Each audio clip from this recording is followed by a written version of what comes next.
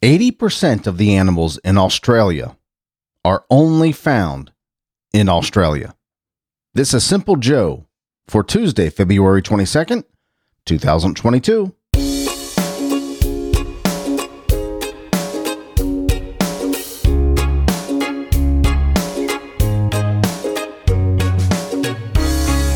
Australia is certainly an interesting place. I would love to go to Australia one day. That is definitely on my bucket list, to go to Australia. I mean, it just seems like a really cool place to visit, doesn't it? It does to me.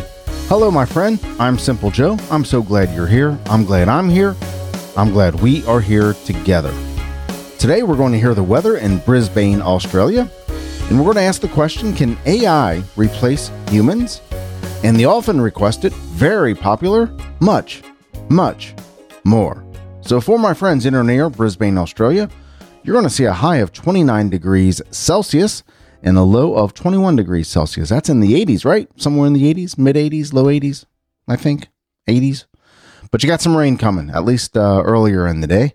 And I think we're way past earlier in the day in Australia right now, as you're listening to this. Tomorrow, Wednesday, 26 and 21 in Celsius again for your high and low, but you got some thunderstorms and some rain. And Thursday, 26 and 21 Celsius and thunderstorms and rain on Thursday as well. So today, 29, Wednesday, 26, and Thursday, 26 degrees in Celsius with lots and lots of rain, it appears. Thank you so much for listening, Brisbane, Australia. I certainly appreciate you, and I am grateful that you are there. Here in Cincinnati, Ohio, we're going to see a high of 64 degrees and a low of 34 with rain all day long.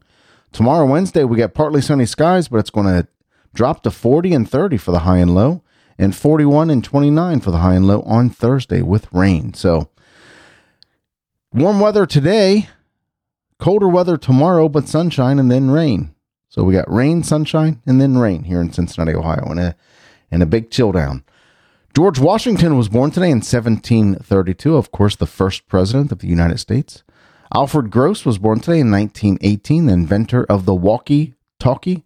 I always thought it was funny how every piece of technology has a very high-end technical name, and here we go with walkie-talkie named walkie-talkie. One of my favorite comedians, Brian Regan, does a bit on walkie-talkie. You should look that up on YouTube. It's pretty funny. But happy birthday, Alfred Gross, born today in 1918.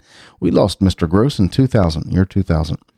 Great baseball manager, Sparky Anderson, was born today in 1934. Of course, he took the Cincinnati Reds and the Detroit Tigers to the World Series. He took that amazing Cincinnati Reds team from the 1970s, the 75-76 World Series Reds. Sparky Anderson was the leader of that team. We lost Sparky in 2010, but Sparky Anderson was born in 1934. Dr. J. Julius Erving was born today in 1950. Of course, great basketball player. Steve Irwin was born today in 1962. We lost Steve Irwin in a freak accident. He was stung by a stingray, and it was just a freak accident. The tail popped up and hit him, stabbed him straight into the heart, apparently. Yeah, it's too bad. Too bad. I liked Steve Irwin and the role he played on television and that whole thing. I'm trying to say something very profound and I'm reaching for words, so I apologize. Happy birthday, Steve Irwin, 1962. Of course, we lost you in 2006, but his daughter, Bindi, is going on to carry that tradition, that family legacy on very well. I think he has a son too, but I think Bindi Irwin won a Dancing with the Stars event or one of those things, right? I think she did win. Yeah. Steve Irwin, born today in 1962. And Drew Barrymore was born today in 1975. Today in 1980, the Miracle on Ice happened, where the U.S. hockey team beat the heavily favored Soviet Union team 4-3 in Lake Placid. That happened today in 1980. The Americans went on to win the gold, but this win was bigger than even the gold. I think they beat the Finland for the gold medal. But wow, that win 4-3 over the Soviet Union was a huge thing back in 1980. Today is National Tile Day. If you like tiles, if you lay tiles, if you have tiles, well, today's the day to celebrate. It's also National Dog Biscuit Day. Have you ever eaten a dog biscuit by accident or thinking it was a cookie, or a dog treat by accident thinking it was something else? I've not done it by accident, but when I was a kid, I did it on a dare, and it didn't taste too bad. I ate a piece of dog food one time, and I think I ate like a doggy chocolate treat or something like that when I was just a little kid on a dare. I did that a lot. Yep, National Dog Biscuit Day. And today is also National Banana Bread Day. So happy National Banana Bread Day, National Dog Biscuit Day, and National Tile Day. Well, I came across this article a couple days ago regarding artificial intelligence, and the headline was, "Could artificial intelligence really wipe out humanity?" So I took a peek at the article and took a few things out of it, and I thought I'd share it with you today. Many fear that artificial intelligence is the end of humanity. Here's the truth according to experts. Currently, most people around the world are using some sort of AI-enabled device that is integrated into their lives. Listen, if all the Amazon stuff, and I don't want to say it because she will respond, and look at me calling her she, but the Amazon smart technology is what I have here all around me. Quite honestly, we have our smartphones. We have, we'll just go ahead and say we have Alexa, and we have all this stuff, right? I want to see if Alexa would respond. Apparently not. Apparently Alexa knows better. Currently, most people around the world are using some sort of AI-enabled device that is integrated into their daily lives. They use Siri to check the weather or ask Alexa to turn off their smart lights. I did that this morning in my office. These are all forms of AI that many people don't realize. However, despite the widespread and relatively harmless use of this technology in most every aspect of our lives, some people still seem to believe that machines could one day wipe out humanity. This apocalyptic ideal has been perpetuated through various texts, books, and films over the years. Boy, has it ever. I mean, you look at even the popularity of The Matrix, and that's probably the ultimate AI takeover movie, right? The Matrix. But there's all kinds of books and movies written about the artificial intelligence, the machines taking over, right? That apocalyptic view. You can almost see it in your mind, can't you? The scorched earth where machines have taken over and humanity is running for their lives as the machines try to wipe them out. This apocalyptic ideal has been perpetuated through various texts and films over the years. Even leading figures in science such as Stephen Hawking and Elon Musk have spoken out about the threat of technology to humanity. In 2020, Musk told the New York Times that AI would become much smarter than humans and would overtake the human race by 2025. Now, that's only 3 years away. I mean, think about how fast the past couple years have gone. 2025 is only 3 years away, and I think Elon Musk is a dreamer, right? He is a forward-thinking human that dreams up stuff and makes it happen. So he is saying that AI would become much smarter than humans and overtake the human race by 2025, adding that things would get unstable or weird. Despite Musk's prediction, most experts in the field say humanity has nothing to fear when it comes to AI, at least not yet. For AI to achieve this, it should not only have human-like intelligence, but it should also be able to predict the future or plan ahead. As it stands, the AI isn't able to do either. When asked the question, is AI an existential threat to humanity?